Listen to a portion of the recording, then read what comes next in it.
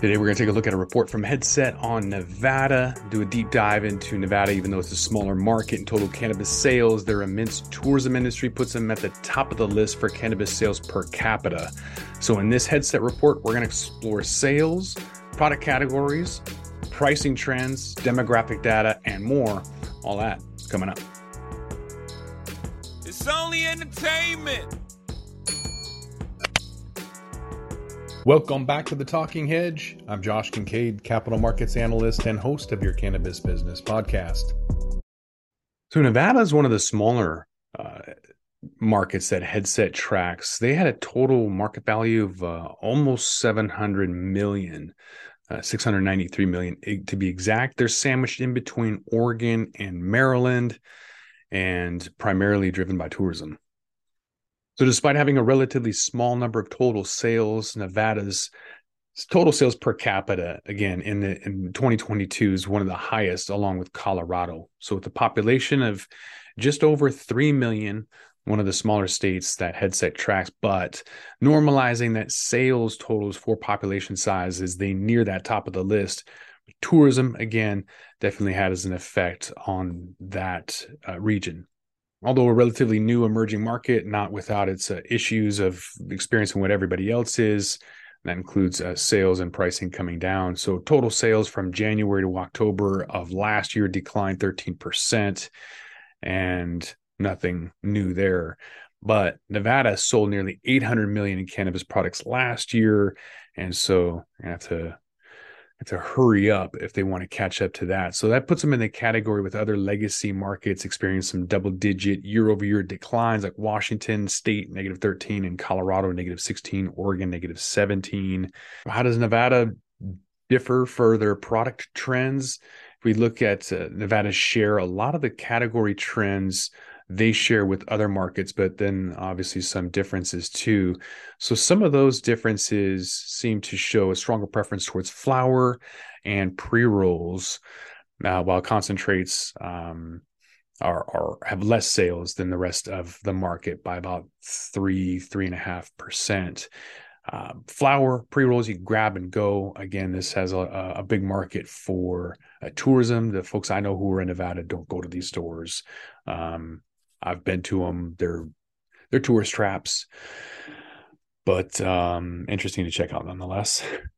We've mentioned in other markets like Arizona and California, other places where the category share of flower is coming down around 40%. So this is a perfect example of where flower was at 46 and now is around 42 and a half and heading down. So still dominant form factor in Nevada with flower, but moving towards the average.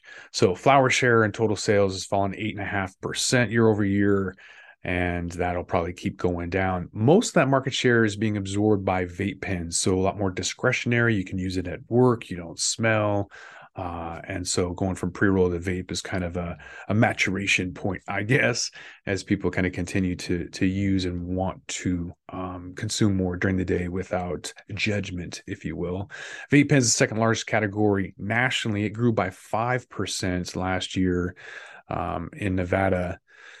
So that's on point. Edibles is a little bit over national average, and so are pre-rolls, and that's eroding some of that flower market share.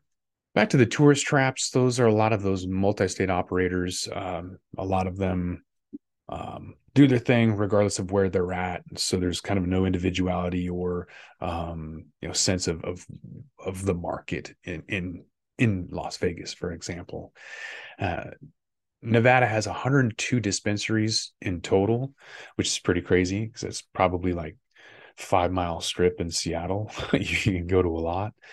And so you've got the typical ones that are out there. They're everywhere.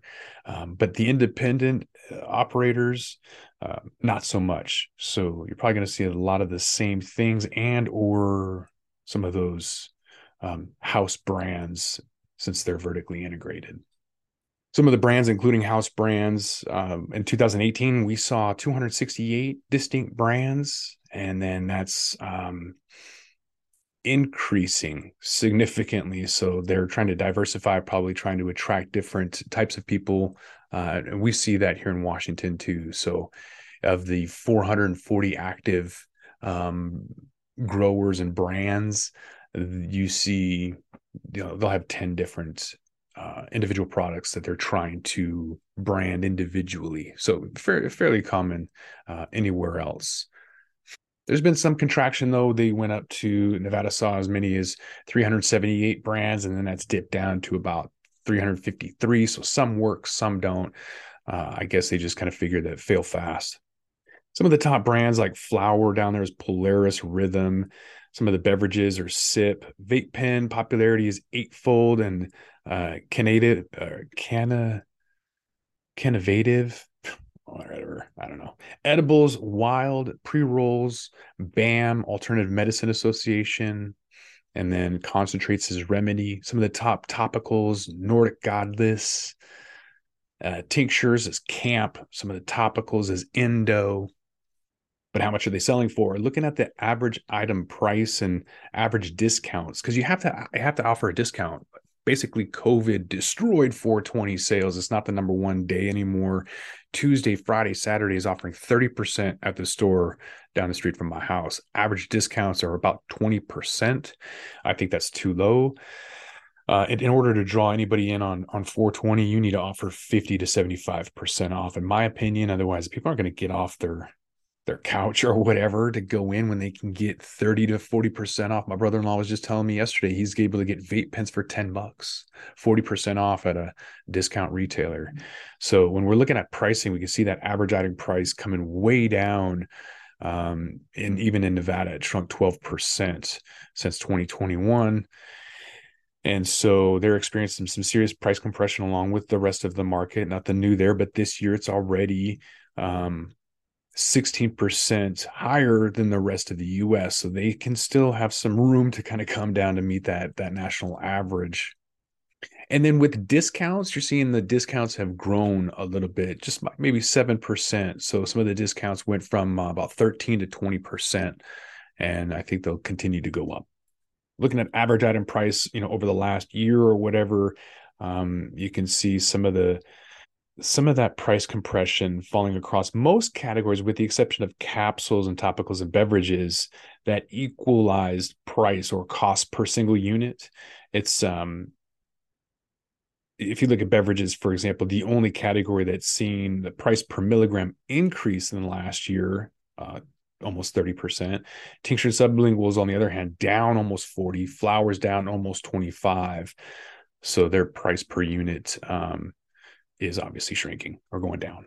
How much are people buying? That's kind of this basket analysis. When you look at other baskets around the U.S., that margin is gone down a little bit. So Nevada lost about 12.5% of its average basket size. So people are spending, almost 13% less than they were. So that's about $10 per visit per person on average. That adds up significantly. So falling prices and growing discounts are lowering those profits for retailers.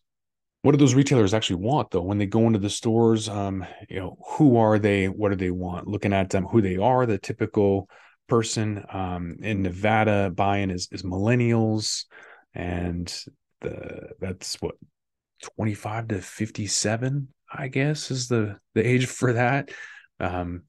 They're slightly higher representative of female customers across all age groups when you compare other regions. So, yeah, a lot more females in Nevada smoking.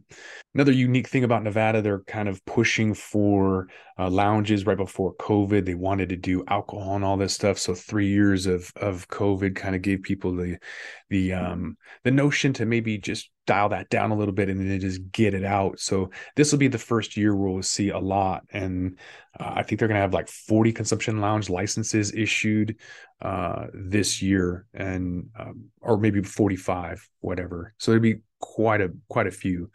So that'll be interesting to see kind of how that rolls out. How do you make profit? If it's one thing for advertising or selling your own thing, that's one obvious way to make money. But the cannabis lounges I've seen have all failed because, in Oregon, you couldn't serve food and coffee, whatever. So it's basically vending machine style food. So then it's memberships, or basically they need to figure it out. You can have events and you can do all these other events and bring people in. But it'll be interesting to see what Vegas does to kind of generate revenue and keep this business model open if you can't sell direct to the consumer. Nevada is a good petri dish experiment to take a look at how some of the pain points in the industry likely to converge on the consumer demand, falling prices, increased discounting that puts retailers in a tough position, looking at more pricing compression coming out, and what is those silver linings? How are people going to survive? You just kind of have to come back to the Talking Hedge and find out. With that, we're going to roll this one up. I'm Josh Kincaid. This is the Talking Hedge. Don't forget to like, share, and subscribe, or don't, and I'm out. Don't forget to smash that like button on your way out and check out these other videos that we've got.